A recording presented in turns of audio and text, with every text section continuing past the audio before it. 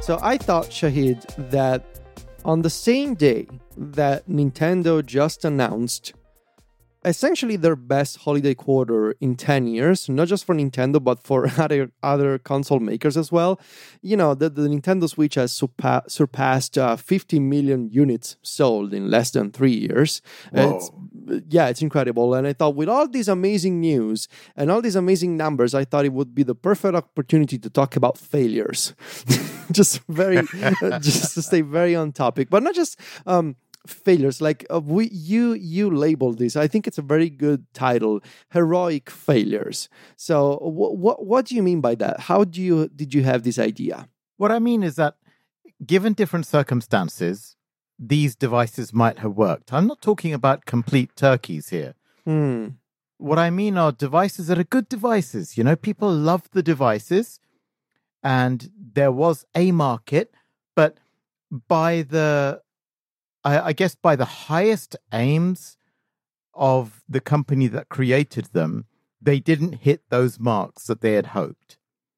And also, I guess in a sense, and you'll know exactly where I'm coming from when I say this, that the people who loved the devices felt like more could have been done for them, you know?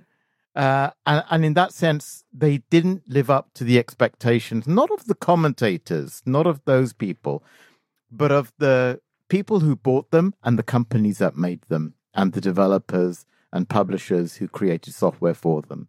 That's a really good way to think about it.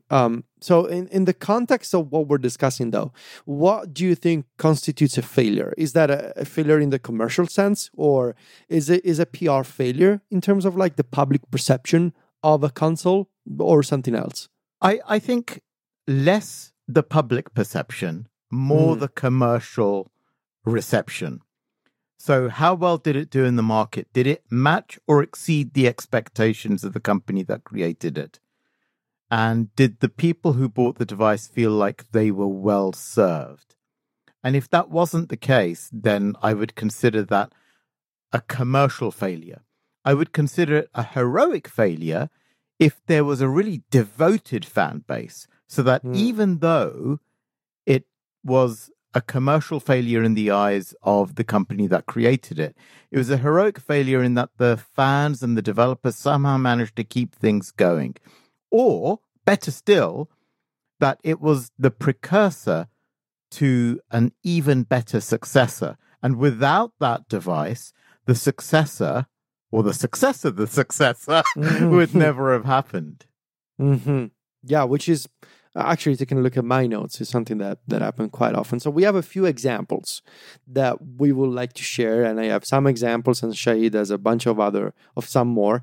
I wanted to start, so in the context of what you just mentioned, what's a heroic failure that maybe led to something even better later. The first device that came to my mind, of course, was the Nintendo GameCube. So the Nintendo GameCube, it came out in 2001, and historically, I think it sold 21.7. This is a figure from Wikipedia, so it's probably around 22 million units worldwide. So again, especially if you consider other numbers like even the Super Nintendo or now the Nintendo Switch, is not a lot by Nintendo standards. The GameCube had a really devoted fan base at the time, but it was affected by a bunch of technical problems and, I guess, problematic circumstances for Nintendo. So the GameCube had a proprietary mini game disc format, which in itself, like it wasn't a big deal. Like, sure, you can store your games on a different proprietary type of format, but it was a problem in the sense that it did not support DVD playback. And today they may seem silly or even like short-sighted to say, well, why would a console fail because it didn't support DVD or CD playback for that matter? But it was the early 2000s, and the PlayStation very famously supported CD audio playback. The PlayStation 2 supported DVD playback. And so many people relied on the PlayStation 2, in addition to being a console, as a DVD player for movies. And the fact that the GameCube did not support this did not play into that vision at the time, that idea that your gaming console could also be sort of an entertainment center. And this was before the days of Netflix and streaming and, online services. But it was important to have that, I believe, to have that kind of choice, whether you want to play a game or you want to watch a movie, you can do it all with a single piece of equipment. The PlayStation 2 was also a problem for the GameCube because the GameCube was basically destroyed by the PS2. It was, in terms of performance, it was outperformed by the PlayStation 2. And really the main problem, it was outgrown by the PlayStation 2 and the library of games that were available on the PS2. And not just the usual kind of Sony Western games that you might expect from the PlayStation 2, but the types of games for a Japanese audience that you would expect on a Nintendo console that were actually available on the PlayStation 2. So adventure games or JRPGs, for example. There was so much choice on the PlayStation 2 and so very little choice on the Nintendo GameCube. It was not backward compatible. Of course, it was the successor to the Nintendo 64, which used cartridges. And so it didn't have a library of compatible old games, whereas the PlayStation 2 could play PlayStation 1 games. And I know that, by the end of the life cycle, nobody was playing PS1 games on the PS2, but it was still an important checkbox to be able to tick in a list of features. And of course, the Nintendo first-party games were good, were excellent. I mean, we're talking Super Mario Sunshine, Zelda Wind Waker, and we're talking Pikmin, which was a brand new franchise, Super Smash Bros. Melee, which is still played competitively today. But the GameCube was a really good example of Nintendo being unable to attract third-party developers. So it didn't sell well, and it didn't do any well to Nintendo's finances. But the GameCube, I believe, should be considered an heroic failure because it set Nintendo on a path of reinvention that would allow them later to follow up to the GameCube with a little console called the Nintendo Wii. And arguably, hadn't Nintendo failed so much and so publicly with the GameCube, maybe we wouldn't have the Nintendo Wii today, and maybe things in the entire video game industry would have gone really different. Because I believe that with the GameCube, Nintendo understood that there was a strength in offering their own first-party games. And the Wii would continue that strategy. Of course, people buy Nintendo consoles because they have Nintendo games. But I believe that with the GameCube, Nintendo understood if we cannot attract third-party developers on our own, and if we cannot beat the Xbox and the PlayStation on a performance standpoint, maybe we should come up with something completely different that swerves in a different direction and finds a new audience, which will be called the blue ocean strategy later, and something completely different, so that we let the developers come to us and we discover a new audience, so that it becomes impossible for people to ignore us.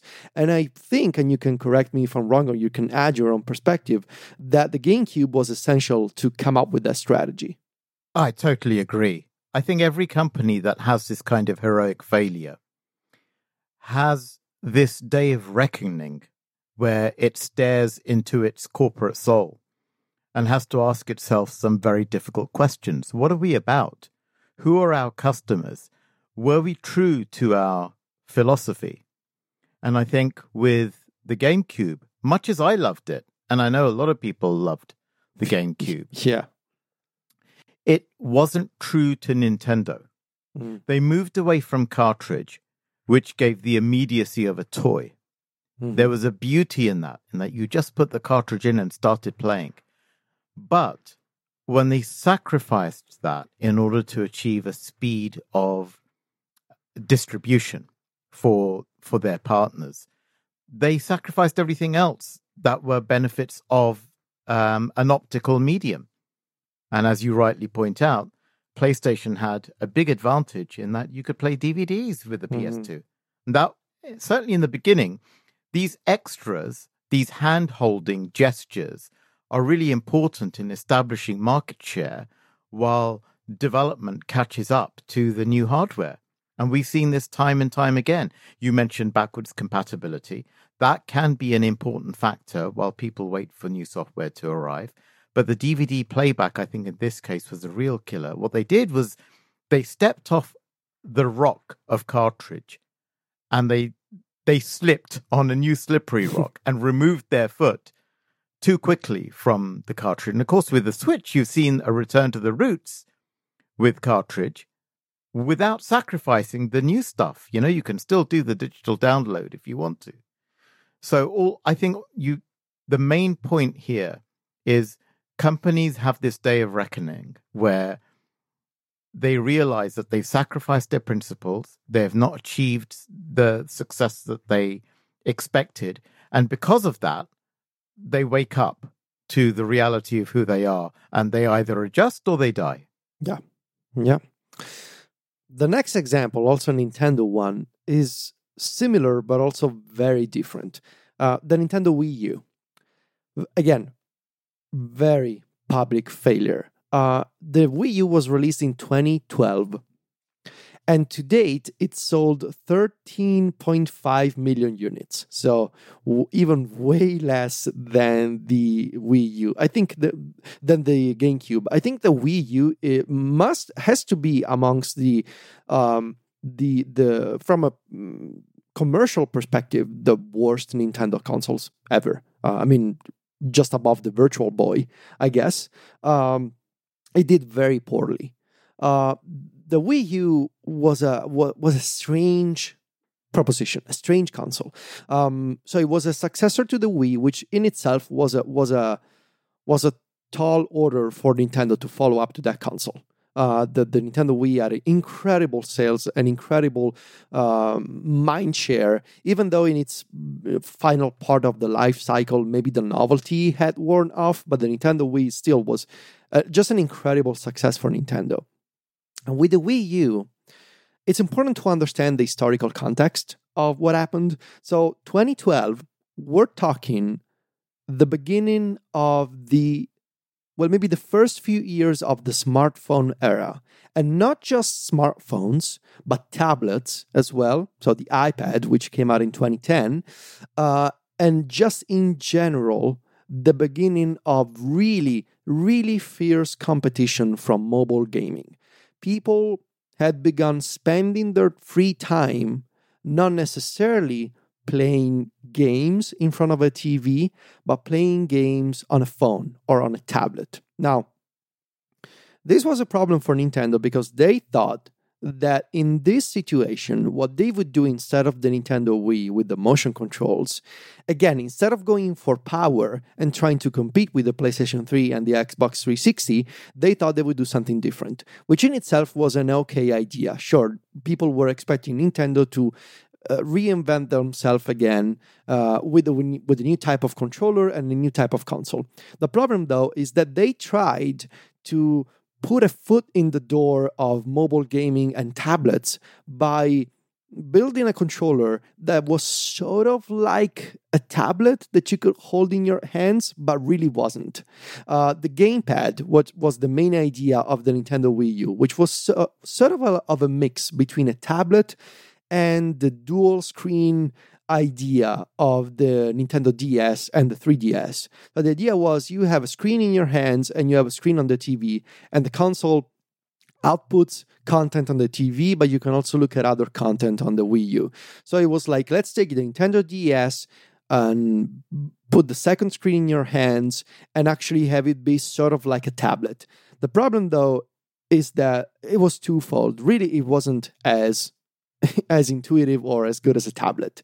And it wasn't a thing, the Wii U gamepad was not an accessory that you could use on its own. It wasn't its own thing. It was dependent on the console. It wasn't like you could take a game away from the console and continue playing that game with the Wii U gamepad, the Wii U gamepad had to be played in front of the TV. And some games supported the idea of leaving the console off and continuing to play the game on the gamepad itself. So, like, for example, maybe your partner wanted to watch TV and you wanted to play a game, and you could continue playing that game on the gamepad. But so very few games supported this feature, and so very few games actually took advantage of the dual screen setup of the Wii U gamepad. The result was arguably even a less inspired collection of games from Nintendo. Like the Nintendo first-party games on the Wii U, I would say were not as good as the Nintendo first-party games on the Wii and the GameCube. There were a lot of gems, especially in the later years, which in fact we've seen come to the Nintendo Switch. I mean, Mario Kart 8 is an example. But I believe there were stronger offerings from Nintendo in the past. But really, again, the problem, third-party developers. Nobody was making third-party titles for the Wii U. And so Nintendo was stuck in this situation where tablets were starting to become a thing and people were playing games on smartphones. They tried to go again for something new and novel and different and weird, but it wasn't really playing out that well because it was super limited, and the gamepad was really not a good accessory. It was plasticky and the screen was not good, and it didn't behave like a tablet. The PS4 came out during the cycle of the Nintendo Wii U, which again, a bit of a problem for Nintendo, and the collection of games was not really strong. So it was a confusing message. It was it wasn't as clear as an idea as the Nintendo Wii with the Wiimote. It was confusing. It wasn't really good. But here's where I would propose to you, Shahid, the twist that I believe deserves the title of heroic failure for the Wii U. But with the Wii U, Nintendo understood that they had made the wrong accessory for the right idea, which was, why don't you have a console that you can play on the TV or you can take with you in a portable form factor? And in fact, the follow-up to the Wii U is the Nintendo Switch. Incredible success so far. It takes that core idea that was hiding in there amongst this confusing collection of ideas of the Nintendo Wii U. It takes that single idea, that seed of a concept, and expands it to its logical conclusion, which is it's a single console that you drop in a dock and you play on the TV, or you take it out and you play on the go. What would you say to this? You know, it's funny, the distinction between a heroic failure and a smash hit success can be so subtle. Like in the case of the Wii U, you have a product that was conceived and built by the same group of people who designed the Switch. There were purpose-built factories for both of these teams in the same area. I think that they spent a fortune on these factories and on the teams. So there's the same distinct DNA. But with the Wii U, what Nintendo did was they created a product for a market that didn't exist. Yeah. The difference with the Switch was, here was a product for a market that they created. In other words, they met an unmet need. With the Wii U, there was no unmet need. And so although there was innovation, there was just no demand from the market. And this is something that Apple has done very successfully, time and time again, created a brand new market. I mean, as far as wearables are concerned, is there anything better than an Apple Watch out there? And I didn't know I needed an Apple Watch until I had one, and I've not stopped wearing it since. And with the Switch, I actually, you know, when it was announced, we all knew. I knew exactly how it would be used, and I knew it was going to be a success. You just know they had absolutely everything right. And the great thing about it for me was they created the need by creating a product that was so desirable and so useful and so usable that it was almost inevitable that it was successful. It would have been very hard for Nintendo to mess that up. But the thing I really loved about the Switch compared to the Wii U, and this is what makes the differences between the two obvious rather than subtle, was that Nintendo knew how to communicate the desirability of the Switch. But they didn't have a clue how to communicate the desirability of the Wii U because I don't think they themselves understood it. They were hoping to meet a need. But with the Switch, they knew. And in fact, you remember the original commercial. They showed all of the use cases that previously didn't exist. Yeah. And they were wonderful. And they've all happened. So the communication of the idea was absolutely fantastic with the Switch. And with the Wii U, it was so confused that to this day, it remains the only Nintendo console I've never owned. Oh, sorry, apart from the Virtual Boy. But does that count? Oh, my God. Really? You had one? No, I didn't. That was the only one I didn't have. Oh, okay. Yeah, apart from the Virtual Boy, the Wii U was the only Nintendo I didn't buy. Yeah, I mean, it's not like you missed much. And all those first-party games are back on the Switch anyway. Exactly, yeah. I mean, it must be really annoying from your perspective to hear me rave on about Mario Kart, you having seen it on Wii U already. But for me, it was like a brand new game. No, and I suspect there are a lot of people out there for whom it felt like a brand new game. Yeah. And I think it's so fascinating to, like, if just a few things are gone differently, and you change a few factors and the timeline would have been completely different, but here's where we are now. My final example, of course, Shahid, PlayStation Vita. I need to talk about it. I need to mention it because I think of all of these, it's, at least from my perspective, well, maybe it's a top contender with the Wii U for the most heroic failure, I would say. So the Vita came out in late 2011 in Japan and it launched in 2012 elsewhere. It came out about the same time as the Nintendo 3DS. Now, there are no exact sales numbers, like official sales numbers from Sony, but if you take a look around the different sources, different estimates, you can see that most people believe that the Vita had sold 15 or 16 million units by 2018. So not a lot, still better than the Wii U, though. So that's something.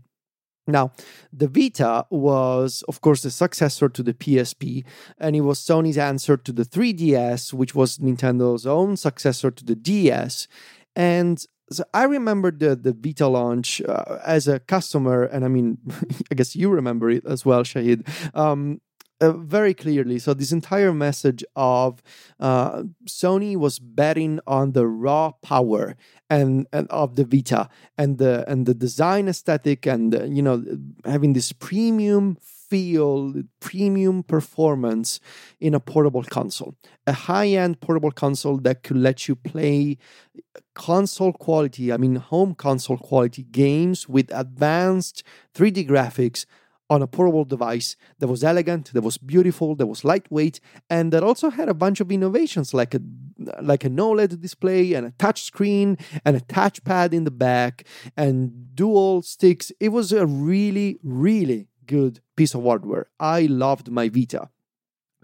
But it was interesting how it changed over time. So the Vita started as, it's like a mini PlayStation 3, and you can play new versions of PlayStation 3 titles on the go. And so they launched with a Vita specific version of Uncharted, and then you could play God of War, and you could play a Metal Gear Solid game. But then after a couple of years, I think it changed, and the Sony's focus shifted to sort of pushing the Vita as this kind of more niche console that was like a safe haven for indie developers. And so it became at a bit of a second life, the Vita. That was truly amazing to see, at least from my perspective. It became this amazing console, amazing portable console that you could use to play all kinds of indie titles that you could download from the PlayStation Store. And so Hotline Miami, and you had your Vlambeer games. You had all this crazy collection of indie games that the Vita was, from that perspective, the Nintendo Switch before the Nintendo Switch. It had this amazing roster of indie games for which a certain person and podcaster is partly responsible for. We may be able to hear from this person soon on the show. And it was truly incredible to see what happened, in terms of like the reinvention of the Vita. Now, of course, it was also Sony's final portable console.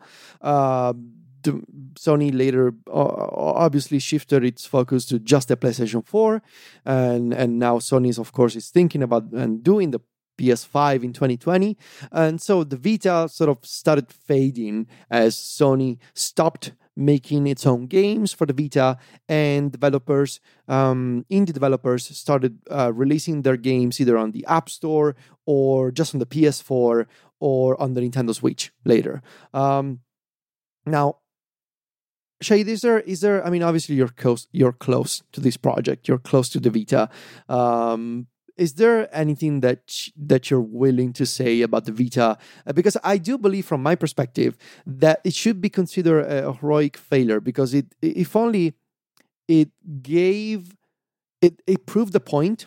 I think from the outside, I see the Vita as a console that proved the point, which is there's so much amazing content that can be found in the indie developer community. And when you don't have AAA titles coming out, you can trust indie developers. You can trust developers to come out with a collection of games that are just as entertaining, as beautiful, as innovative, as emotional as a AAA title. And I think the Vita proved that point.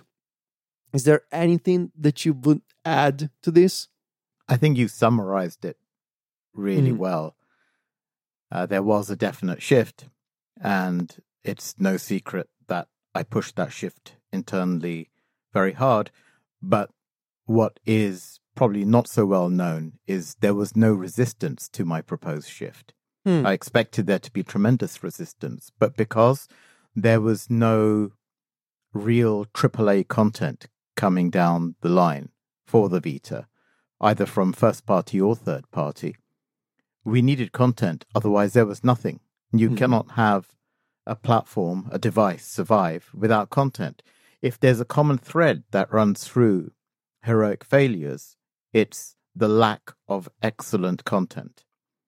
Because if you have sufficient content and they call it product market fit, and the Vita didn't have that because the market has shifted massively. It was designed with really, really great intentions. Don't forget, the Vita, like the PS4, was actually storyboarded, if you like, and in no small measure specified by Mark Cerny and team as part of the same project. So the PS4 was codenamed Orbis, and the Vita was codenamed Vita, and then it was, the code names became final for the Vita, but not for the PS4. So it was the same design language, it was the same kind of internal structure, but where the PS4 was successful, the Vita was not. And the reason was the PS4 achieved product market fit, and the Vita did not. Why? Well, there are a lot of reasons, and these reasons are repeatable, and sadly people do make the same mistakes. It was a very expensive device at a time when you could buy less expensive devices by Nintendo, and that meant you restricted your market. It used proprietary cards, which were ludicrously expensive, which added to the high purchase price. It was a premium feeling device, which is great, but it means you don't just chuck it in a bag, and therefore compromised its portability somewhat. And then, of course, it required, because of its power, here's the interesting thing, because of its power, because of all of that, it's actually almost as expensive to make a really good Vita game, a AAA Vita game, as it is to make one for the PS3 or the PS4. So what are you going to choose? If you're a publisher and you need to make a game that looks like a AAA game, are you going to go for the PS3, which, by the way, I'll talk about later? and explain why I consider that a heroic failure, even though it ended up exceeding the sales of the competition. The market for a PS3 game was large. The market for a Vita game was small. So where is a developer going to expend their resources? That applies equally for first-party studios. If you have a large install base compared to a small install base, then you are limited by the number of high-quality developers. They're in short supply. You know, these people don't grow on trees. And to get the best out of a portable device, which has all of this power, is actually harder because you have considerations like power management and storage and speed. All of these things are compromised compared to something like a stationary console. And for these and many other reasons, the Vita didn't achieve critical mass early enough that would allow developers, certainly larger developers who create AAA titles, to target the device profitably. It made no sense for them. The opportunity cost would have been ridiculous. And, you know, PlayStation incentivized a lot of people, but the incentives aren't enough. You cannot get back the time that you have spent in developing a really top-notch, top-flight game for a portable device when you could have been spending that time on a device that has 5 times, 10 times the market share. It makes no sense to do that. This is why publishers and developers are so careful about which platforms they target. And this is why the Switch was much more successful, because everybody could see that this device is going to take off. With Vita, you have to remember there was an argument that this would compete against the dominant smartphones of the time, at that time, the iPhone. Because the first Vitas, if you remember, had 3G capability. Yeah. You could insert a SIM into them, right? How many people used that? Not many. Because that there was a feature that people didn't actually ask for. But we presumed that they might want to be able to download and play games on the go on a premium gaming device. Well, they could already do that on their smartphones. And the type of people who were playing games on the smartphones were happy with the games they had, and they weren't asking for AAA. I know the likes of Apple and Google would like to see increasingly high-quality games on their devices. But the fact is, the same restrictions that applied to Vita AAA development apply even more so to a device like a smartphone that shares its resources with the apps that its user will run in his or her daily life. So for this and many other reasons, it was very hard for publishers and developers to commit to AAA games for the device. And all of the promises started to fall away as critical mass failed to develop, which is where I came in. I was part of the business development team, and I'll keep this short because the story is quite well documented. But I was part of a business development team, and my concern was not Vita. You might find that a bit odd to say. My concern was PlayStation in general. I feared that we were becoming irrelevant amongst the burgeoning and very exciting and very active indie development scene, which was finding prominence on Steam and to some extent on smartphones, mainly on Steam though. And I saw all these great games and all these great developers and this massive ecosystem flourishing and brilliant creators, the future of development.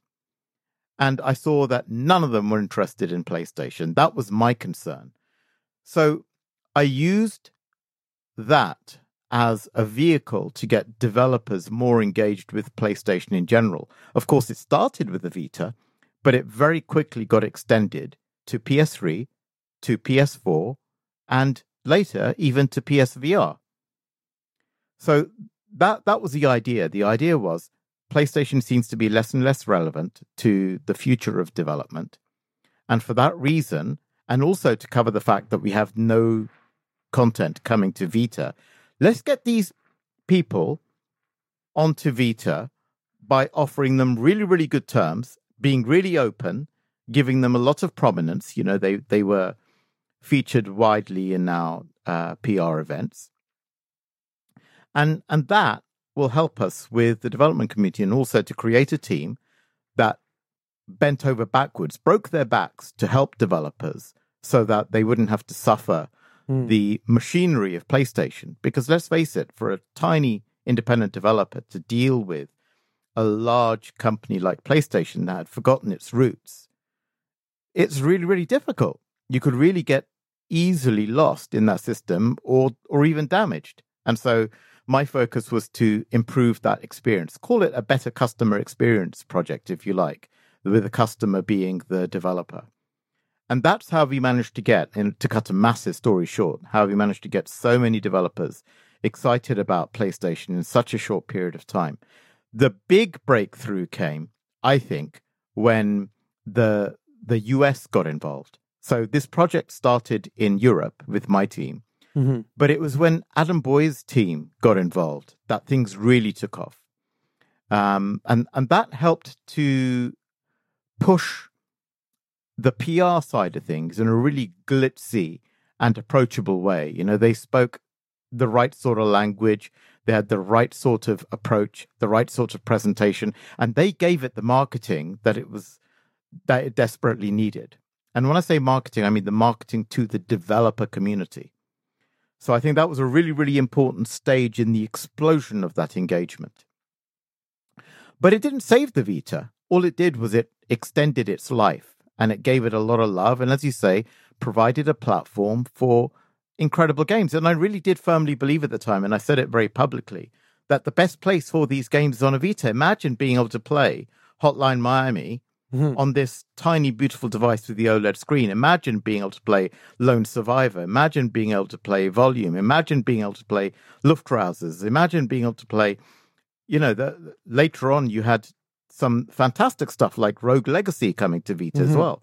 And then later on to PS4. These were beautiful titles that were perfectly suited to that screen. The other thing to bear in mind is that, and I'll talk about this later, is that these games don't necessarily work as well on a larger screen as they do on a smaller screen. And when that screen is OLED, they really pop. Especially Pixel Art really pops on a small OLED screen.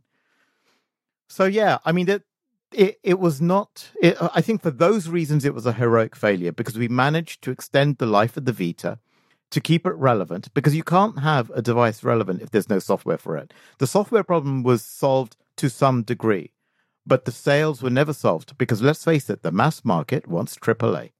That's what they expected of PlayStation. We were not able to deliver that to them. And sadly, because of that, we were never able to reach critical mass. Now, all that said, the device was a big success in Japan. You know, the Japanese office were very happy with sales of the Vita in Japan. It was just in the West that we didn't deliver on expectation. Yeah, that doesn't surprise me. I mean, especially when you consider all the, even the JRPGs that were available on the Vita that you could get, and the backward compatibility with the PSP. It was a really strong catalog between that and indie games in Japan. I mean, I'm not surprised.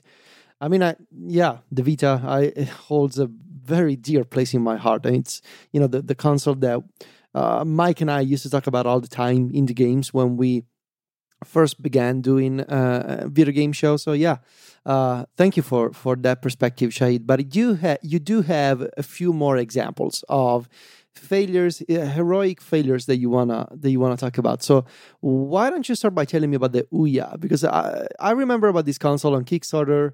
Honestly, at the time, I was going through a bunch of personal problems, and I didn't really pay attention to this, but this is a name that kept coming up, especially when, and we're going to talk about this later, when Towerfall came out. So what's the story of the Ouya?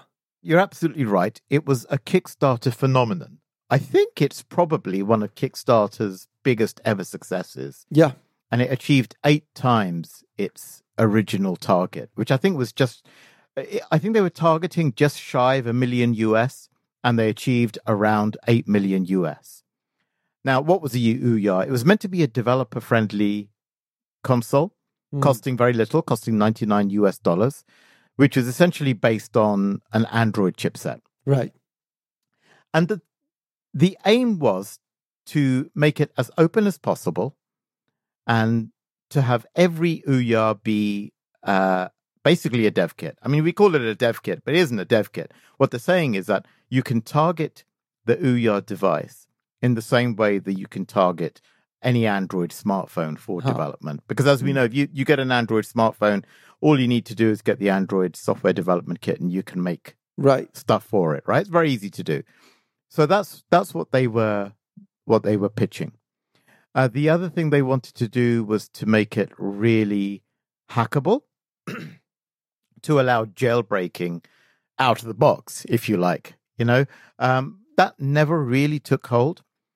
One of the things that they tried to do was to offer free versions of every game so that people could try anything. That didn't quite work out. And the reason it didn't work out is they didn't really have a well thought out payment system. So every developer had their own idea as to how to monetize the free content. There was no clear path. It's interesting because when the Kickstarter launched, you had some of the biggest indie luminaries talking about the Ouya as a really excellent idea. The likes of Genova Chen, Adam Saltzman, who's one of my heroes, and David Edery, who I later went and worked with at PlayStation.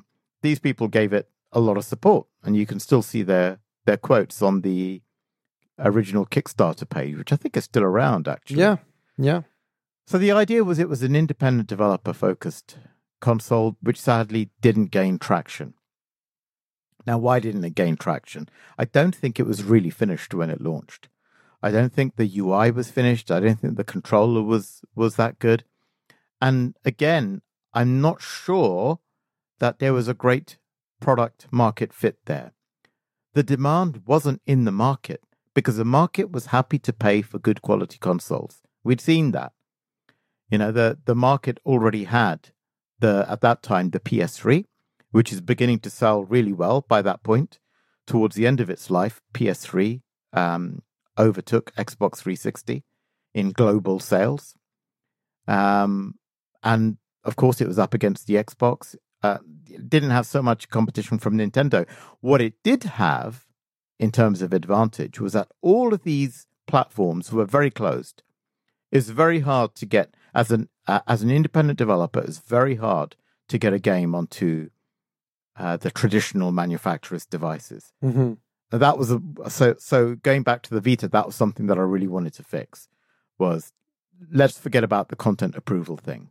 The first thing I asked for was we need to get rid of this content approval bar and just let these people onto the platforms. And that's what opened the floodgates. Otherwise, these things might well have been rejected, and that would have been really bad. So we got rid of that, and that opened up the floodgates. And that happened as early as 2012. And that was around the time of the Ouya launch. But when you do talk about product market fit, right? Yeah. Is an open console that can be hacked and can be, everyone can develop games for, really what consumers are after? No. Is there? No, it's an excellent point. It's an excellent point. So it was a product market fit for developers. Right. But not for customers. No. Customers didn't need it. Customers were happy paying 2 or 3 times that price for one of these top-end devices to get their AAA games. And if you wanted indie games, well, you had Steam. Yeah. So that was a shame. Now, obviously, as somebody who is very developer-focused, who has advocated for developers their entire career, I consider it a heroic failure because I think the principles were good principles. It just wasn't necessarily the right thing for customers, and I think they rushed it. If they'd waited a little while, got the UI absolutely perfect, got the controller really right, if they'd thought through the store, because this is something that larger companies spend a long time thinking about. It's not easy doing a good store. We still haven't got great stores across the board. They're getting better, but some people are now suggesting that the right way of approaching stores is just to have tons of them. And have them headed up by curators. I don't know if that's the answer. I think I'm confused enough as it is. Where do I go to get my games? I mean, even on an iPhone, I now have 2 ways of getting games. I can go to the standard store, or I can download them from Apple Arcade, So I don't think that's necessarily the answer. They were just addressing the wrong problem too soon in terms of their hardware stability and in terms of their software stability, but too late to get the people who are already big on Steam and who are beginning to now move over to PlayStation. So they fell between the cracks. They tried to get it out quickly. The other thing that they did was when they realized that things were not looking good, when they were not attracting developers who were their primary market to the device, they started to get really aggressive in terms of acquisitions. And when I say aggressive, I mean I hear stories from developers that they were not treated particularly well, and that's sad. That's very sad. You can have good principles and a bad product, and I guess it's all about the last 20%, right? The final delivery of a product, like getting all the details right and getting the marketing right, and understanding all the different ways that customers can use your product, because you can have a really good idea that is executed poorly, and that feels like what the Ouya did here. Yeah, they executed it poorly, and I think they panicked slightly because they fell in between the gap between the developers being active on Steam and then beginning to join PlayStation. And they were beginning to lose a lot of people to PlayStation because PlayStation was obviously more exciting. You know, if your principal claim is that the other platforms are closed, and suddenly there's this guy with a big mouth in PlayStation saying, actually, no, you know, come, you're all welcome. You know, I used to give out my personal email address on Twitter publicly, you know. I was very open. Just contact me 24/7. And I meant 24/7. I would be contacted by developers from 5 o'clock in the morning to 12 o'clock at night. And I would happily field all of those calls because I knew that would make the difference. And it did. And so when you're up against that and your device is not as ready or as polished as the competition, what do consumers like? Do consumers like a polished PS3, which is soon going to be replaced by a PS4? Do consumers even prefer the Vita? I mean, if you talk in pure sales numbers, the Vita, despite being a heroic failure, still obviously sold way more than the Ouya. It was the wrong market. It was the wrong type of device. It was rushed, as you mentioned. It came a little bit late, and it lost its critical advantage. This episode of Remaster is brought to you by Hello. Hello make insanely comfortable buckwheat pillows. I have no idea if you've ever tried a buckwheat pillow, but darn it, you should, because they're super different to your regular fluffy pillows. They don't collapse under the weight of your head like traditional pillows. They give you the support that your head and neck needs for a comfortable night's sleep. Hello stays cool and dry compared to feather or foam pillows. You don't have to do that thing where you're swapping your pillow over to make sure you get the cool side. Every side of a Hello pillow is cool, and it's a cool pillow too. Buckwheat tends to breathe better. That's what fills these pillows, is buckwheat holes. They allow for the air to pass through so it doesn't get all warm and humid. And also you can add and remove the filling as well to make this pillow the exact size that you want it to be. These types of pillows have been popular in Japan and at high-end hotels for a long time. People really love these things, including me. I've been sleeping on a Hello pillow for about 9 months, and I longer than that actually, like 18 months I think now, and I absolutely adore it. I would never go back. I love my Hello pillow. I have a second one now too. I'm just, whenever I am not at home and I am sleeping on, like in a hotel or something when traveling for work, I always miss my Hello pillow.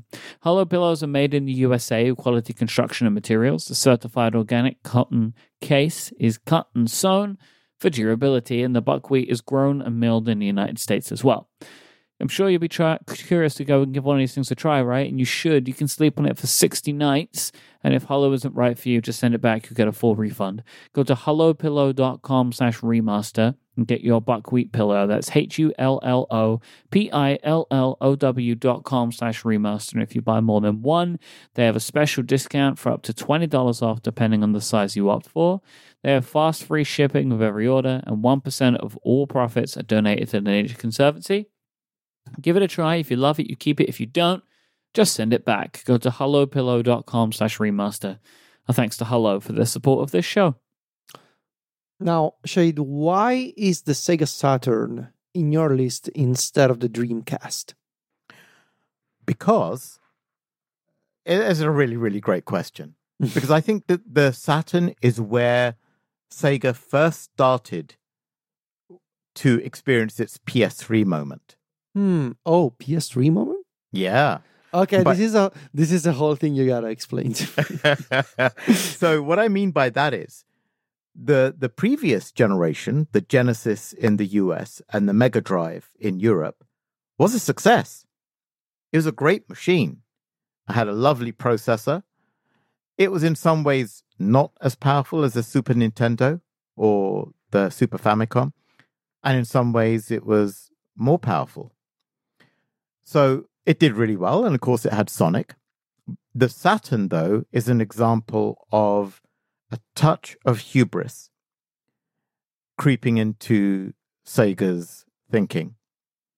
The feeling that no matter what hardware they built, the strength and power of their software teams would cover up for any issues. I see where this is going. Okay. Yeah? Mhm. The hardware was tremendously complex, and they were beginning to understand that there was a new kid on the block about to join the market. That new kid on the block, of course, was Sony with their PlayStation. Mm. Now, the architecture, as we subsequently learned, I say subsequently, we're now talking about 1994, was a lot simpler on the PlayStation. And PlayStation's approach, as we all know with developers, was very open to begin with. They wanted all of the developers, and they had a simple architecture. Now, remind you of anything? I mean, that's exactly what PlayStation returned to with PS4. A very open approach with developers and simplified hardware at a good price. The problem with the Saturn was that it was a really, really good machine, but it was very, very complicated to make software for. Really complicated. Because I think it had a crazy number of chips. I think it was 7 chips. It was based on this RISC architecture, like the ARM is based on RISC architecture. For those who don't know what I'm talking about when I say RISC, it's an acronym. RISC stands for Reduced Instruction Set Computer. Mm. And I'm not saying this because I looked it up on Wikipedia. I am an assembler programmer from 1982, so I know this stuff very, very You well. actually do know this stuff. I do know this stuff. It's very sad because it's less relevant now. Nobody uses that kind of terminology anymore because that has become the de facto standard architecture for pretty much all, certainly all mobile class devices, and hopefully will at some point become the de facto standard in Macs, allowing them battery lives of 24 hours. But I digress. So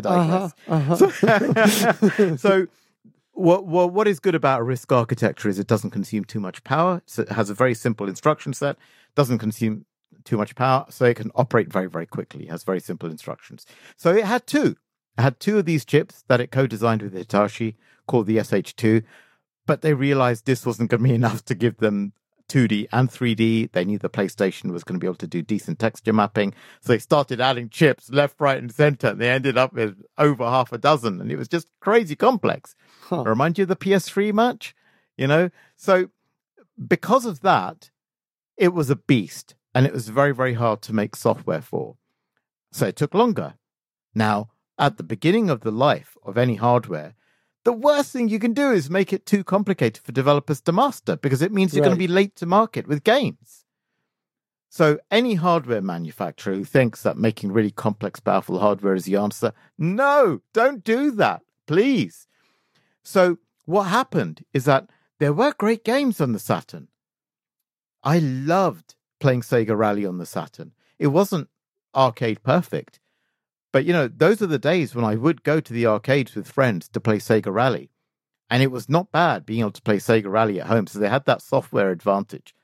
They had access to the teams who were making that software. It had Virtua Fighter. And it even had Tomb Raider, I think slightly before the PlayStation version. But it was beaten by an upstart. And it was beaten for 2 reasons. The first was that it was too complicated. And the second was because it was priced too high. So they released at $399 US. Okay, it came with Virtua Fighter, but it was $399. When the PlayStation was announced, it was announced at $299 without Virtua Fighter, but, headline $399, $299. Mm-hmm. Now, when the Xbox One was announced, it was announced at $100 higher. Yeah. Okay, it came with a Kinect camera, but what people came away with was that $100 higher price differential. It was an unfocused message. So these are the reasons. I mean, it's interesting because the Saturn actually started off doing better than the PlayStation before the PlayStation ran away. So it's sad because it had a great library, but the hubris in developing a machine of that complexity, thinking that you could wipe out the market, thinking that your only competition was going to be the Nintendo 64, and pricing it really high because, let's face it, complex hardware needs to be priced high, otherwise you're going to make a really big dent in your profits. Mm-hmm. Even if you're using the razor and blades model, you can't take a stupid hit on the hardware, otherwise you'll never climb out of the hole. This is a lesson that PlayStation learned with the PS3, which took a 2 billion hit on the hardware development. So this is why there are many reasons why I consider the Sega Saturn a heroic failure. It was loved. It was a really, truly loved machine. The 2D hardware was superb. The games on it were excellent, but it was too expensive and it lost momentum and PlayStation stole the show. And where PlayStation didn't steal the show, the Nintendo 64 was better for 3D. Of course, the Nintendo 64 had games like the genre-busting Mario 64, Mm-hmm. and the absolutely stellar GoldenEye, and many, many, many others. So it was actually setting the bar for 3D innovation, whereas PlayStation was setting the bar for breadth and quality of content.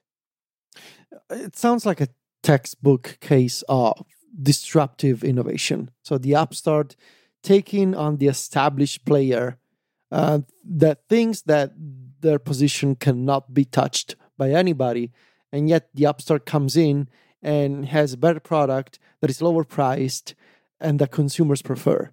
This is, to me, it's basically what disruption looks like. Yeah, this is absolutely hitting the nail on the head. And it's timely you should use that expression, by the way, because the person who coined that expression just passed away. Christensen, for those who aren't aware, passed away very sadly.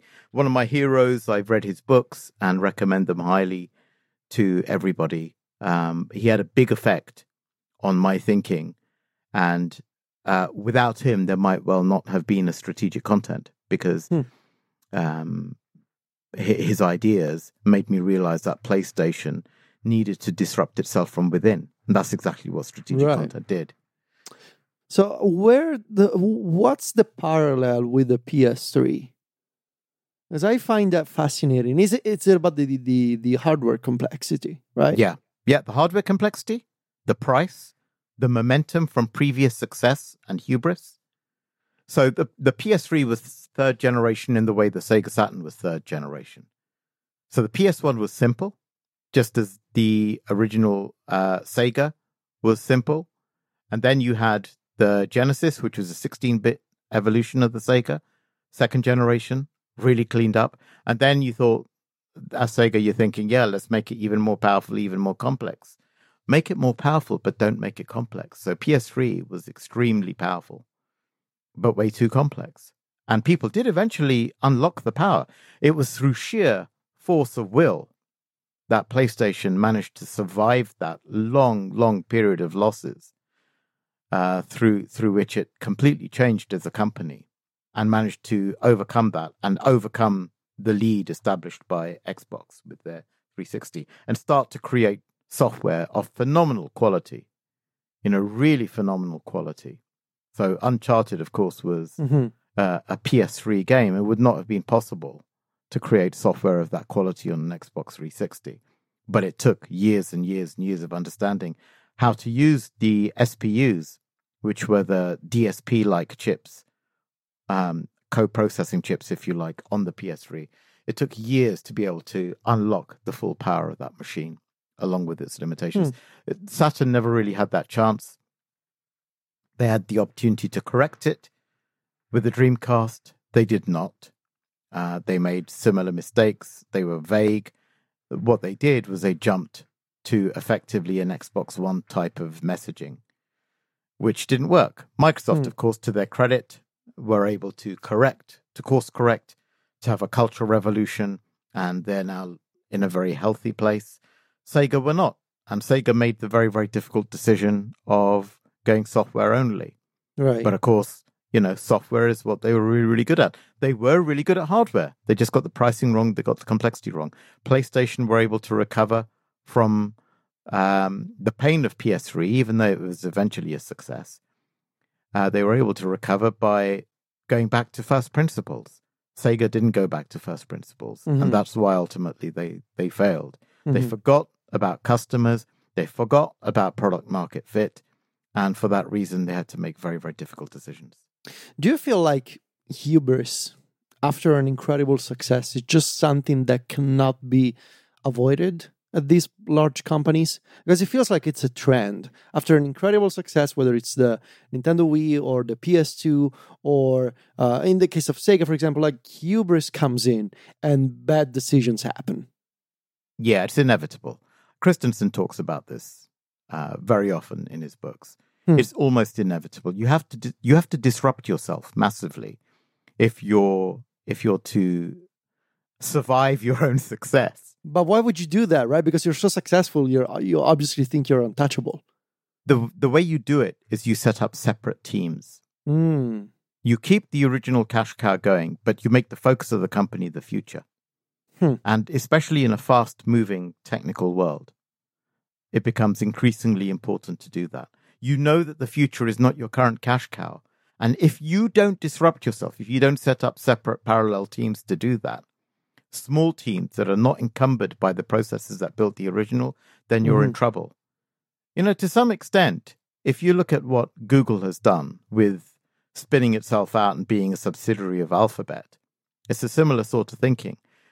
Because it's not the same as Apple. Apple is very different. Apple has the approach where everything is simplified, straightforward, and so on.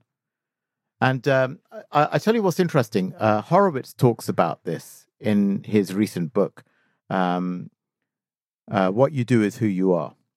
He talks about Apple having a very, very different approach to Google, and that it's okay for the cultures to be different because they have different objectives. So that's very interesting for me. But right towards the end of the book, he talks about having either a wartime CEO or a peacetime CEO. And what happens to companies that have hubris is that they think innovation will come from a peacetime CEO, and it will not. And that's when you need to bring in a wartime CEO. You needed wartime CEO at PlayStation when PS3 was beginning to look like it was in trouble. And that is what happened. PlayStation, to their credit, changed the leadership because although, and I won't mention names, although the previous leadership was excellent, truly excellent, class leading, they needed a different type of CEO to manage that difficult transition. That's exactly what they did. This doesn't happen quickly enough in other companies. How early is failure or hubris that may lead to failure detected internally? Is it something that, like, I'm trying to think, is like, what if a company is under the delusion that what they're doing is the right thing they're doing, and the console that they have is the right console, and their developer strategy is the right one? How do these failures happen? Like, what's the first crack, the first sign that should be observed internally? How does it happen? Like, because it's easy to say, well, the Wii U failed, or like, we talked about the PS Vita, and we talked about the GameCube, but like, how early do these things go? Are recognized internally, and is it a problem if they're not? I mean, obviously, it's a problem if they're not. But what's the sort of process that leads a company to say, "Oh no, we're in trouble now"? People know this very, very, very soon. The CEO will have access to projections, forecasts, initial orders, sales figures, inventory, and sell-through. They'll know very, very quickly. What they're able to do about it, though, is very limited. Because what tools do you have? The tools you have are pricing, but that's a decision that took a long time to come about.